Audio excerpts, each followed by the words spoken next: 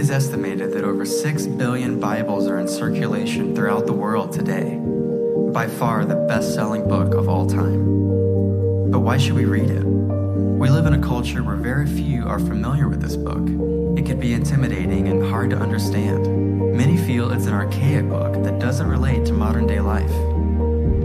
Could it be possible that God desires to transform us through His written word? Join us as we discover together all the Bible has to offer.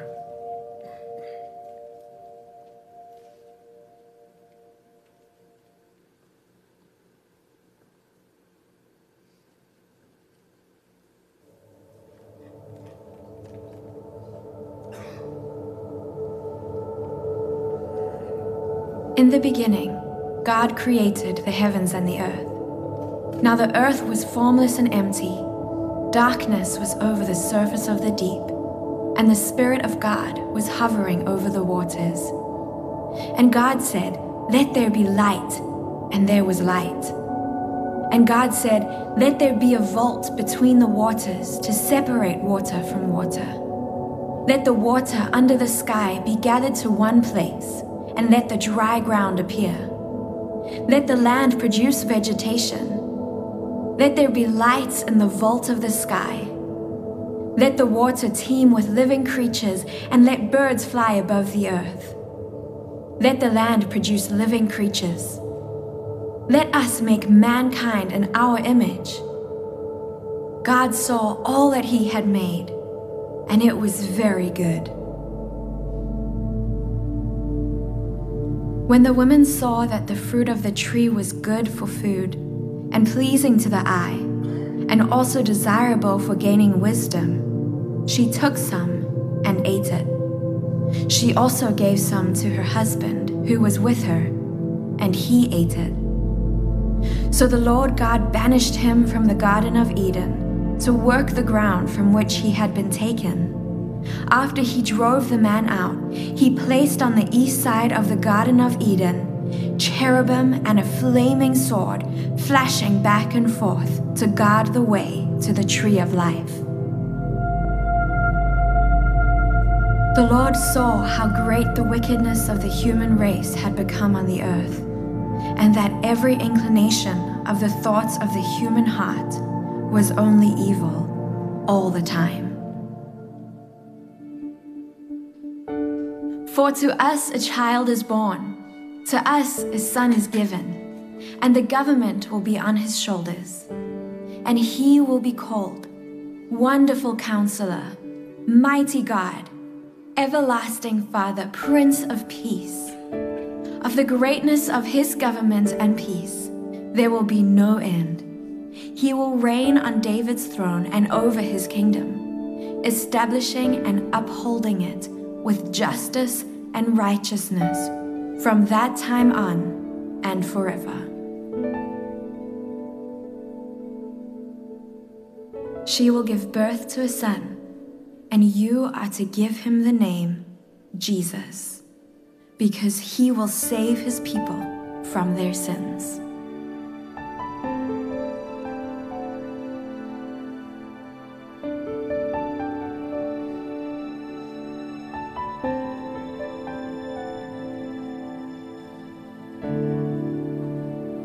What you just watched in about 3 minutes and 40 seconds is the story, the theme of the Bible. It starts with the very first book in Genesis 1:1. It's the story of the creation. God created the universe, everything in it. The pinnacle of his creation was he created man and woman in his image. Something terribly wrong happened. You go from creation to the fall of man, where Adam and Eve choose to go their own way with their free will choice. They disobey God. Evil is still a part of our world because of that. Yet God, even in the Garden of Eden, foreshadowed something in the Garden of Eden that he would do, that he was going to do, called redemption through Jesus Christ. Jesus is the answer to evil. He's the answer to the fall of man. It's Jesus, the most powerful name, the most powerful word in the universe. And the Bible reveals God's plan to restore and redeem us back to his original intent for us. So you've got from God's original creation intent for us to our rebellion, to his redemption and forgiveness through Jesus, to our future glorious eternity. And then the Bible unveils within it the mystery of our purpose. I don't know if you've ever wondered, why am I here? Why do humans exist? What is the point of all of this? The Bible reveals that.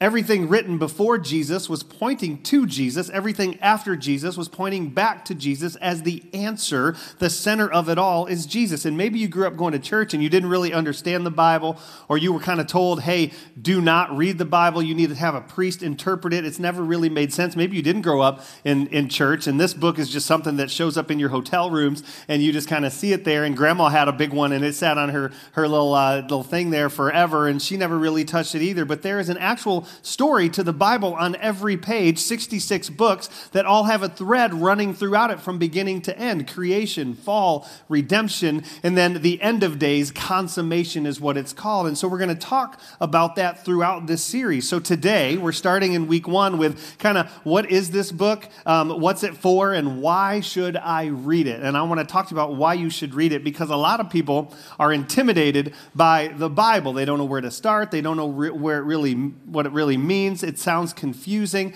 It's pretty controversial. This book will pretty much create strong opinions anywhere it's like talked about or brought up, doesn't it? It brings a lot of strong opinions. Maybe you heard this story. There was a young woman who was riding across the country on a plane, and she got on the plane, and no one was sitting next to her, and she had a kind of a long plane ride, and so she was really excited about that. Do you ever feel that way on a plane? No one's sitting next to you, and you're like, yes, please. Everybody that walks on, you're like, please don't sit by me. Please don't sit by me. So that's her, right? And so sure enough, last second, a guy gets on the plane and beelines it and sits right next to her. And she's just like, oh my gosh, you're kidding me. And so they're getting ready and they're starting to take off. And she notices that this guy is like checking her out a little bit. And like he can see she's kind of watching her hand, see if she's married. And she's like, oh my gosh, this guy's going to be interested in me. So she has an answer to that. She goes, I know what I'll do. She reaches in her backpack, grabs her Bible, puts the tray down and puts it right on the tray, thinking, I've got the answer. This guy will not talk to me now. Well, undeterred, right? This guy looks at her and says, you read that? And she's like, yes, I do. And he's like, you believe what's in there? And she's like, yes, I do. And he's like, are you serious? You read that like regularly? And she's like, I read it almost every day. And you believe the stuff in that book? And she says, I believe every word of it. And he goes, you believe that there was Moses, and you believe that God created all. You believe there was a Noah. And he's like, you believe that Jonah thing where Jonah was in a fish for 3 days? And she says, yep, I believe every word of it. In fact, when I get to heaven, I'm going to ask Jonah what that was like. And so he thought he would be cute and everything. And he looks at her and he says, well, what if he's not there? And she doesn't miss a beat. She says, well, then you ask him. Okay, that's a joke. Okay, it wasn't really a story. It was more of a joke. But here's what I want. At the end of this series, I want you to know what's in here. At the end of this series, I want you to know how to read it. At the end of this series, I want you to know that it doesn't really contradict itself. At the end of this series, I want you to have answers, and I want you to know how to find answers in this book. And so over the next 3 weeks, we are basically going to attempt to cover a year-long seminary course in 4 weeks, okay? So this is a open mouth, insert fire hose series, okay? I want you to take notes. I want you to really listen in. It's okay to take notes on your phone. I'll let you this one series. I'm just kidding. Take notes if you want. But today, we're going to talk about the purpose of this book and its purpose in our lives, what it is. Next week, we're going to talk about the Old Testament. We're going to do like 39 books in 39 minutes. That's kind of what we're going to try and cover, really 35 minutes. We're going to try and cover 39 books. The next week is the New Testament. We're going to cover 27 books in 39 minutes, right? 35 minutes. And then the last one is the kind of the most important one. How do I interpret this book? How do I understand what it means? How do I use this book to guide my life? We're going to learn a word called hermeneutics, and we're going to actually dive into that in 4 weeks. And you're going to walk out of here going, theology major. That's what you're going to walk out of here thinking about yourself. But I can't encourage you enough to just make this series important to you. Make this series a priority in your schedule. It's worth it. What we're going to be talking about is worth it. What you're going to be learning is worth it. And I want to see you here every week. In fact, I want to just not see you here every week. I want you to bring some neighbors. I want you to hand that card out and fill up these seats, because what we're talking about is life-changing during this series, really every Sunday, but this series in particular. So let me pray for us before we jump into the rest of the day. God, thank you for today. I thank you for your word. I thank you for silly videos like we started out the day with, that we can just have a little bit of fun and just laugh together. God, I thank you that your word is alive, it's active, it teaches us, it speaks to us. And God, I just invite you right now to speak to each one of us individually with the exact truth and words that you want to speak to us, because you know us, you love us, and you desire, you long to communicate with us on a daily basis. So please do that this morning. In your name, amen. All right. So what's interesting, when you look at our culture, when it comes to the Bible and just religion and Christianity, fewer Americans today are identifying as Christians than they were 10 years ago, while more people are identifying as religiously unaffiliated. This group has a nickname, those that are religiously unaffiliated. They are called the nuns, because they checked the box when it asked, what religion are you? They checked none of the above. So they're like the nuns, N-O-N-E-S. And I think the play on words is hilarious, because they're like religiously unaffiliated. But they've been called the nuns on religious affiliation surveys when asked of their view of Scripture, when asked about this book. 72% of nuns, of which there are about 20% of Americans now, especially millennials, a high percentage of millennials and Gen Z, check themselves off as nuns. 72% of the nuns said that this book is not the Word of God. This was in a Barna survey that came out just recently within the last couple of years. And Barna writes this: with each passing year, the percentage of Americans who believe that the Bible is just another book written by men increases. So too does the perception, now listen to this, so too does the perception that the Bible is actually harmful and that people who live by its principles are religious extremists. If you are a Christian and you believe that this book is the Word of God and you live according to what this book says, that is what people think about people who believe this is the Word of God. It's what they believe about me and probably you if you believe this is the Word of God. So I want to speak into that. And I want to help us discover just how set apart, how different this book is from any other book on the planet. And I want to remind some of you who are Christians here, I want to remind you just how special this book is. And I want to remind you that if you pick it up and there's a dust spot around it, you're not in it enough. I want to remind you that this book is different. It's set apart. It's life-changing. If you're a skeptic here, if you're one of those skeptics, I want you to know what this book is all about. I want you to understand why this book is different. And that to believe it and believe it is the Word of God does not make you a religious extremist. It actually makes you somebody that wants to become different than you are right now, better than you are right now, fuller than you are right now. So I want to give you 3 truths about the Bible that speak into why it's so different, why we hold it so dear, why you should read it. And I want to encourage you this. Don't believe what our American culture says about it. I want to encourage you to get in it and see what you believe for yourself. If you're a skeptic, get in it and see what you believe. Don't just listen to what other people tell you. Don't just listen to what I tell you. You can get this readily. You can get this on your phone for free, an app called the YouVersion. You can just read it, and you can come up with your own ideas and own thoughts about it. But let me give you these 3 truths. Let me jump into the first one. The Bible is reliable, and it brings truth to your life. And I'll just tell you, when we started this church, we had a very specific belief about this book. In fact, if you go to our website and you click on the Who We Are button, scroll down, there's a What We Believe section, and this is what we believe about this book. I'll put it up on the slide. The Bible, both Old and New Testaments, is the Word of God written by men who were inspired by the Holy Spirit to write down exactly what God wanted to communicate to us. That's what we believe about this book. And because of that, we decided long ago that every weekend service, every student ministry get-together, every K-Kids thing, every small group, every CR ministry, Celebrate Recovery ministry, every time we get together under the auspices of Kensington, that this book would be taught.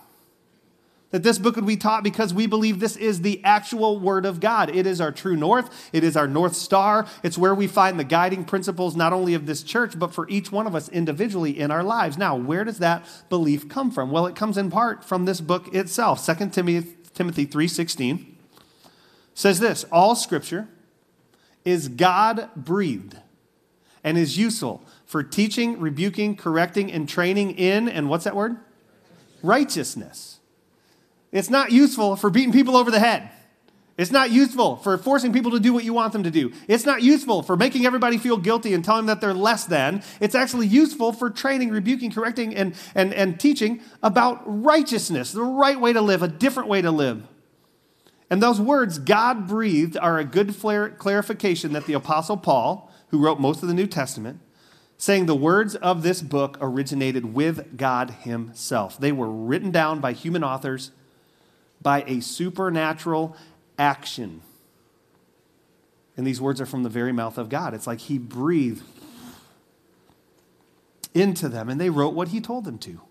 And I will just tell you, if God is capable of creating this universe, creating you with all the intricacies of who you are, and he's capable of creating a genetic code that has so many billions of combinations that it's infinite the amount of combinations that the human genome can have in its DNA strand, and he's able to create a universe that we haven't even found the edges of yet, and we keep learning new things about it. If he's capable of doing all of that, I think that kind of God is probably capable of writing a book. I think he can figure that out, and I think he can write it through his creation. Peter explained the process this way. This is how he explained it. 2 Peter 1, he was like Jesus' lead disciple, spent three years with Jesus in ministry. He says, above all, you must understand that no prophecy of Scripture came about by the prophet's own interpretation of things. For prophecy never had its origin in the human will, but prophets, though human, spoke from God as they were carried along by the Holy Spirit. As they were carried along by the Holy Spirit. It means that God spoke to them and they wrote down what he said. It means that God breathed on them and they wrote down what he said. And you might be thinking, Kevin, you really believe that? You really believe that that's where this book came from? And I would just say, absolutely, I do. In fact, I'm staking my eternity on this book. I'm staking my eternity on the words in this book because I believe they are the words of God. And I believe that this book is proven over time that it is different and it is set apart. Because I'll just tell you, the guys that wrote this book, they didn't know that they were writing the Bible at the time. It's like a lot of us, many of us, we don't have a hard time believing that God used Mary and that Jesus was born from Mary, yet he was fully God and fully human and fully God at the same time. It's kind of the same thing. God can do this. God can write a book to us, a love letter. I've always heard it described, this is God's love letter to you. It tells you who you are and how desperate God was to know you and love you and save you. And it's a love letter. Every page is a love letter written to us. I love that idea, but I want to talk about its accuracy, okay? I want to take a minute and just go, okay, skeptics will say, this book that we read now, today, 2019, is nowhere near what the original was written. Like they're just two different. Down through the years, they've been interpreted and then interpreted, and now this is a watered-down version of what was originally written. There's no way that we can actually see this as reliable or accurate. Well, I just want to speak into that for those of you that are skeptics and are a little nerdy. With this, I want to tell you how you can tell that this book is different and more accurate. If you do your homework, you will find that this book is more accurate than any other work of antiquity that we have in existence. There's several methods to test reliability in ancient literature. One is called the bibliographical test. I just want to share with you that one because it's just the Bible's here, everything else is here. The bibliographical test is two things: the number of copies of the document that we have, actual physical documents that we can touch, copies, and how closely dated that copy is to the original copy when it was originally written. And let me just be honest with you. We don't have original copies of any work of ancient literature. Plato, Aristotle, Caesar, the Bible, we don't have original copies. We don't have the originals. We have copies of it. So the Bible's no different in that regard. But where it begins to stand out head and shoulders above when you test reliability is when you compare it to other works of antiquity. So I got kind of a picture that I want to show you that kind of lays this out. And I want to compare some things. So we can go ahead and put that picture of a manuscript right there. Manuscript evidence for ancient writings. Now you'll see the author, when it was written, the earliest copy that we have, and the time span between when it was written and the first copy that we have, and then how many of those actual manuscripts we have. And I want to compare just a couple.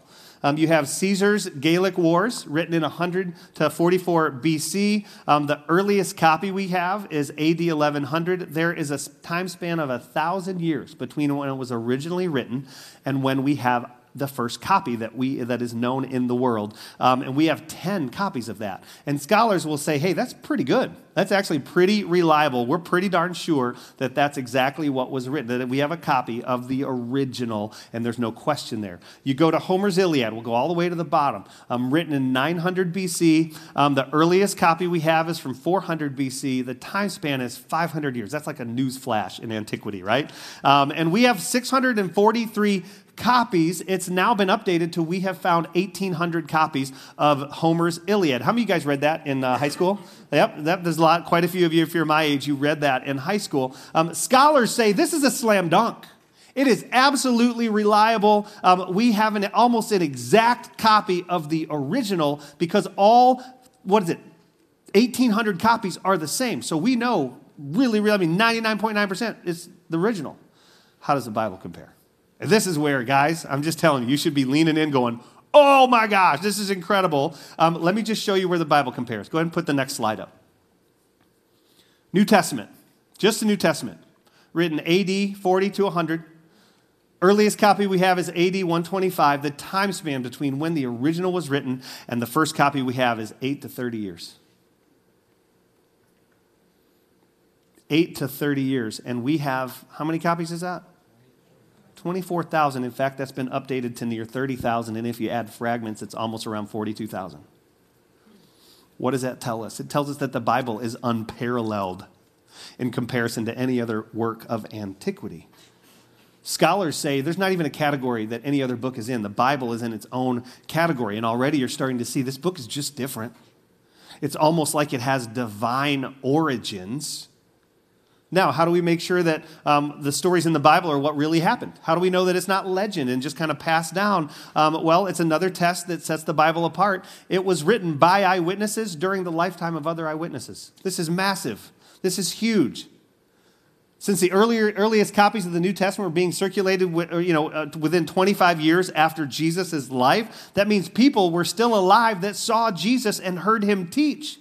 If there were lies or errors in the manuscript, people would have refuted it and say, no, that's wrong. That's not what happened. If the scrolls were being read aloud in the Christian church and someone, and let's say this account was false, they would say, hey, he didn't change water into wine at Cana. That didn't happen. They would say it because they were there and they knew it. It's like this.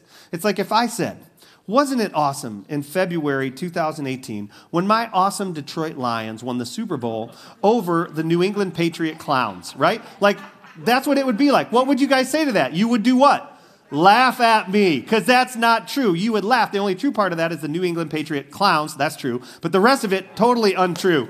Yes. Hey, sit down. Sit down. We will fight after. Okay. But you wouldn't let me get away with that. Why? Because you were alive last year. You maybe even watched the game. You know what I'm saying isn't true. Same thing. If it were untrue, those copies were written during the lifetime of other eyewitnesses. It was written by eyewitnesses during the lifetime of others. Another test, and it's just head and shoulders above any other work of antiquity. Another test, the historicity of the Bible. Last series, what did we share? We shared that, hey, the Bible, the Christianity is different from every other religion because it's not based on a belief system. It's not based on a theory. It's not based on any religion. It's actually based in something that happened in history. Jesus' birth, life, death, and resurrection. That is what Christianity is based on. It's an actual event that happened. So the Bible, what you find when you get into it, this is one of the most historically robust books we have in the world, and that's why there's so much detail in here. If you read this book, there are moments where you get bogged down because it's like, and this day we went to this town, and in this town, this was the leader, and this was the town that was next to it, and this is what Mary had for lunch, and this is what my grandma ate, and this is who my cousin is. It's like there's so much detail in it with names and places. Why? Because Christianity is based on history, so this book should be a historical book. What's fascinating about this book is the more archaeologists dig, the more they keep finding themselves going to the Bible to find out what they're digging up, because there's nothing more accurate than the historicity of this book.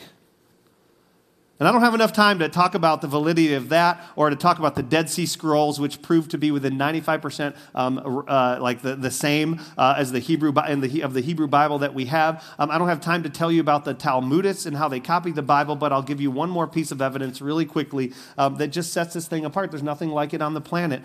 This book was written over a 1,600-year time span. It has 44 different authors from every walk of life. You've got kings and peasants and scholars and poets in different places. Moses in the wilderness, Jeremiah in a dungeon, Daniel on a hillside and in a palace, different moods. Some people wrote it from the heights of joy, others from the depths of despair, on 3 different continents, Asia, Africa, and Europe, in 3 different languages, Hebrew, Aramaic, and Greek. The subject matter, hundreds of controversial topics, yet the Bibles, the people that wrote this book, all spoke with harmony and tell this story from beginning to end that all matches up, and all of their interaction with this same God, one unfolding story, God's salvation of man. Now, let me just ask you, how do you get that many authors from that many walks of life on 3 different continents over 1,600 years in 3 different languages that don't have any connection with each other, don't have access to each other's work? How do you get all of them to write about the same God and experiences with a God that this common thread runs throughout it, all talking about Jesus before him and afterward talking about Jesus? How do you make that happen with man? Humanly, that's impossible.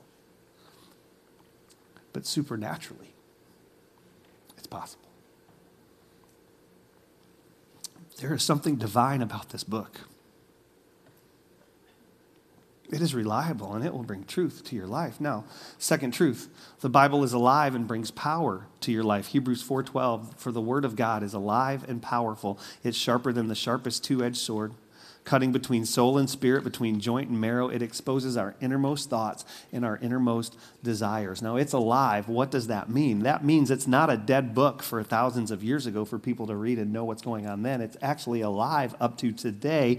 It's current. It's still living. It's powerful. Each generation that reads it, it makes sense to life. This book speaks about your issues in your family, in your marriage, in your parenting, with your friends, in your school, wherever you're at walking at in life. This book speaks into it because it's a live book. It's an alive book.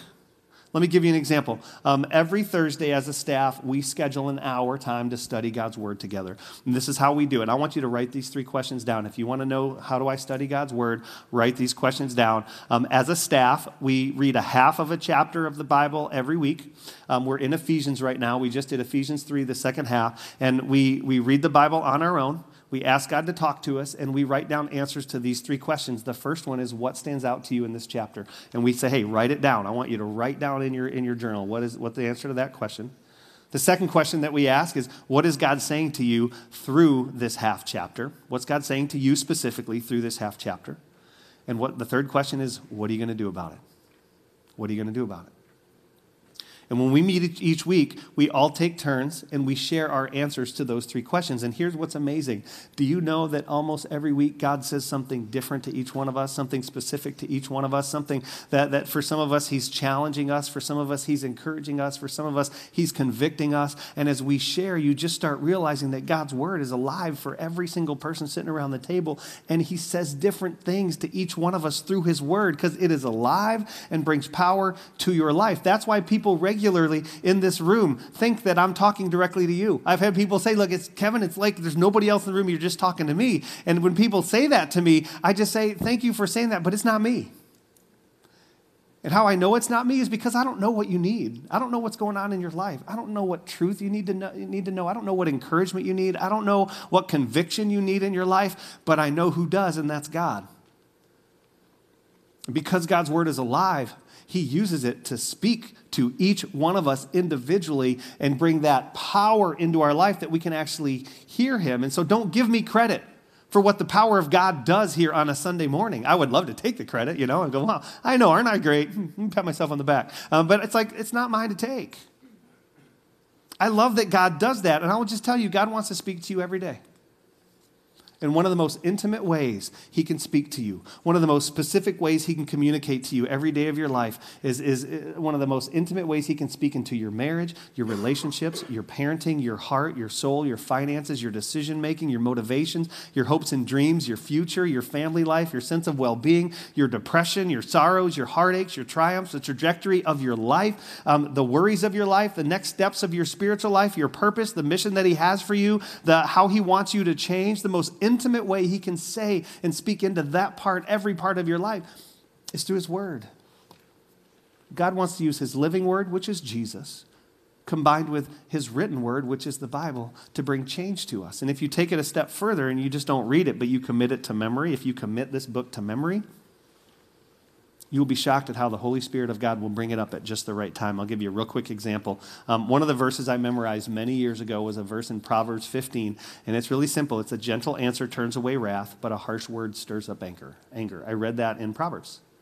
A gentle answer turns away wrath, but a harsh word stirs up anger. And I can't tell you how many times I have wanted to be angry and argue with my teenagers, just because they're teenagers and I'm their dad. It's just kind of natural, kind of happens. And as we're talking, and they know exactly what buttons to push, that's what they do. And we do it back, right, as adults, but we don't let them know that that's what we're doing, but they do that to us. I've felt anger start to rise up, and I've felt myself, and I'm not perfect on this, trust me, but I've been ready to just unload and unleash and just, put them in their place and tell them what they're doing and just give them this big diatribe lecture, because I'm an expert lecturer, by the way. Just give them all this stuff that's inside of me, this anger, this frustration. And it's like God will, in that moment, the Holy Spirit will just, in the front shield of my heart, he'll just pop up this verse. A gentle answer turns away wrath, but a harsh word stirs up anger. And I'm just like, ugh. I don't want to be gentle right now. But I don't want to fight. I don't want to be gentle right now, but I don't want to condemn. I don't want to beat them down. I don't want to hurt them. And it's like, okay, God, fine. And I can't tell you how many arguments and how much anger has just been by God's word, the power of God's word, of him just bringing it up right at the right time, where he's given me the strength to just be gentle in that moment. Again, not all the time. Don't ask my kids about this, please. There's just something divine about this book. Something different about this book. Before I give you the last truth, I want to receive our offering. And so, ushers, if you guys can come on down. The Bible says to empty out your entire wallet right now. I'm just kidding. I'm just a total joke, okay? I just want, if you're here for the first time, we don't ask you to do that till the third time you're here. Just kidding again. Just let the basket go by. We're grateful that you're here. This service is our gift to you. If you're visiting, no pressure in this moment. I don't want you to feel compelled to do anything. Just be here and listen. If you call Kensington home, this is where we give back to God from what he's blessed us with. And this really is a holy moment as well. But let me give you the last truth. Number one, God's word is reliable. It brings truth to our life. Number two, God's word is alive, and it brings power to our life. And one last truth, God's word is active, and it brings transformation to your life. God's word is active, and it brings transformation to your life. And I want to share with you that something that I learned in the last 2 weeks that I have read in the Bible tons of times. I've never seen it before until I was watching this video from this guy named Paul David Tripp, and he teaches this passage of Scripture that I'm like, I've never heard that. I've never seen that. And look, I've been reading the Bible since I was in my young teens, and I've been studying it and teaching it for over 20-something years. Never seen this. That's the beauty of God's word. There's this passage in the Old Testament. Isaiah is speaking about the transformative power of God's word. Isaiah 55. For as the rain and the snow come down from heaven and do not return but water the earth, making it bring forth and sprout, giving seed to the sower and bread to the eater, so shall my word be that goes out from my mouth. It shall not return to me empty, but it shall accomplish that which I purpose and shall succeed in the thing for which I sent it. God is saying, look, this is what my word is. Just like water comes down and snow comes down, it causes things to grow. My word, if you will let it into your heart, it will water your soul and cause growth. It will accomplish God's purposes. But nobody ever explains what those purposes are. Nobody ever reads the next passage. Well, let me read the next passage. Verse 12, for you shall go out in joy and be led forth in peace. The mountains and the hills before you shall break forth into singing, and all the trees of the field shall clap their hands. And some of you are doing what I did in church when I heard this. You went, hey, you lost me when you went all musical, right? When you went Sound of Music, I'm out with hills singing and trees clapping. Done. Okay, so and you probably never heard the next passage of Scripture, which I never have until here. I've heard it, not seen it. 13, instead of the thorn shall come up the cypress. Instead of the briar shall come up the myrtle. And it shall make a name for the Lord, an everlasting sign that shall not be cut off. Strange illustration when you look at what is really there. Let me show you a picture of a thorn bush. Let me just show you that. Now, you don't want to go anywhere near a thorn bush like that, right? You don't. Why? Because it's dangerous, it's scary, it's hurtful. And what this is saying is that when water comes, which is God's word, it will take that thorn bush and turn it into this picture on the right side of the thorn bush. That's what Scripture says. It says it'll take the thorn bush and turn it into the cypress tree. And then he says he'll take the briar and turn it into a myrtle tree. Now, here's what's really fascinating. If you water a briar bush in your backyard, what do you expect to happen? What happens? You get a bigger briar bush, right? That's what you get. That's what happens when you water something. But what Isaiah is saying is the primary purpose of God's word is the transformation of our hearts and minds and ultimately our lives from one thing into a completely different thing. It's not making this better. It's changing it into something different. It's going from hopeless to hopeful, from powerless to powerful, from joyless to joyful. God's word doesn't make us better people.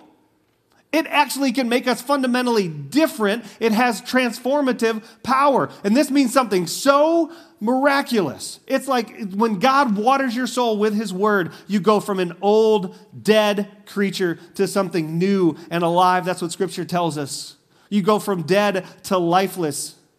And God is saying, if you read my word, it will change you, fundamentally change you. It'll take the briars and the thorns in your life, in your heart, who you are, and it will transform you into something that's alive and green and blowing in the wind with life. And I'm just telling you, there's some of you in here, people, they come to church and they're just like, man, they hear the word of God only when the preacher's preaching, when someone's talking about it, and they wonder, why is my life not changing? Why am I not any different? I'm going to church. I'm doing all the stuff. And I would just say this. It's because you're not letting the word of God water your soul. You're not letting the word of God in on a regular basis. You're coming to church and you're getting like a little on yourself. Just that's not going to change you. It's when a river of God's word runs through your soul, it fundamentally changes you. And I'm telling you, there's some of you right now that are going, man, I'm a thorn bush, and when people get close to me, I just hurt them. When people are around me, I struggle. When people are around me, they get bloodied up, and I get bloodied up. Why? Because you're just a thorn bush right now, and you haven't allowed the word of God to change you and transform you. Jesus Christ, the living word and the written word of God, to transform you into something different. And I will just tell you this, we want to help you with that. I'm going to get really practical with you. If you go on our website, and you want to memorize Scripture, Bill Malott put together 24 passages of Scripture, 2 for each month for you to memorize and get Scripture deep in your heart so that when you have those moments where you want to be a thorn, God's word can just give you truth and allow you to not be that. You go on our website, we've got a Read Through the Bible in a Year plan. There's a link to YouVersion. It's a Bible app that'll get you in the Bible every day. If you want to read every day, read Proverbs. It's a book of wisdom. I'm just telling you, there's so many ways to get in God's word on a regular basis. If you don't have a Bible that you can actually read, and I'm telling you, I like to read a physical Bible that I can touch, we'll give you one out there at Starting Point. You stop by there, we'll give you a Bible that's very, very readable. And so I just want to say, are you in God's word regularly? Are you letting his word wash you and cleanse you and bring life to the dead parts of your life? Because it is transformative. And so I want to talk for just a minute to those of you who are not followers of Jesus. Because I know there's some in here. Statistics tell us you're here. The reason God gave us his word is to point to Jesus, point us to Jesus, and to be transformed by his word. And how he transforms us with his word is when we believe in Jesus. And so one of the keys to unlocking the power in this book is a relationship with God through Jesus Christ.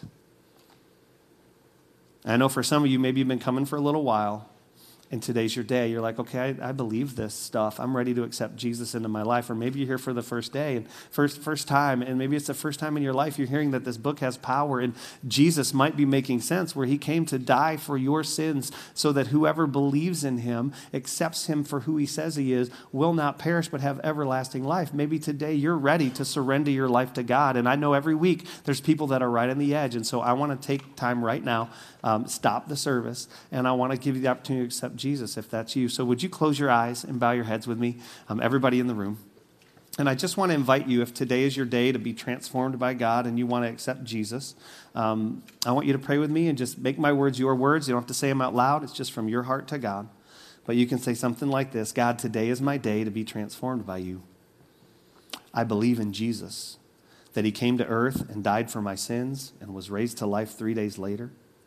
And through him, I can be forgiven.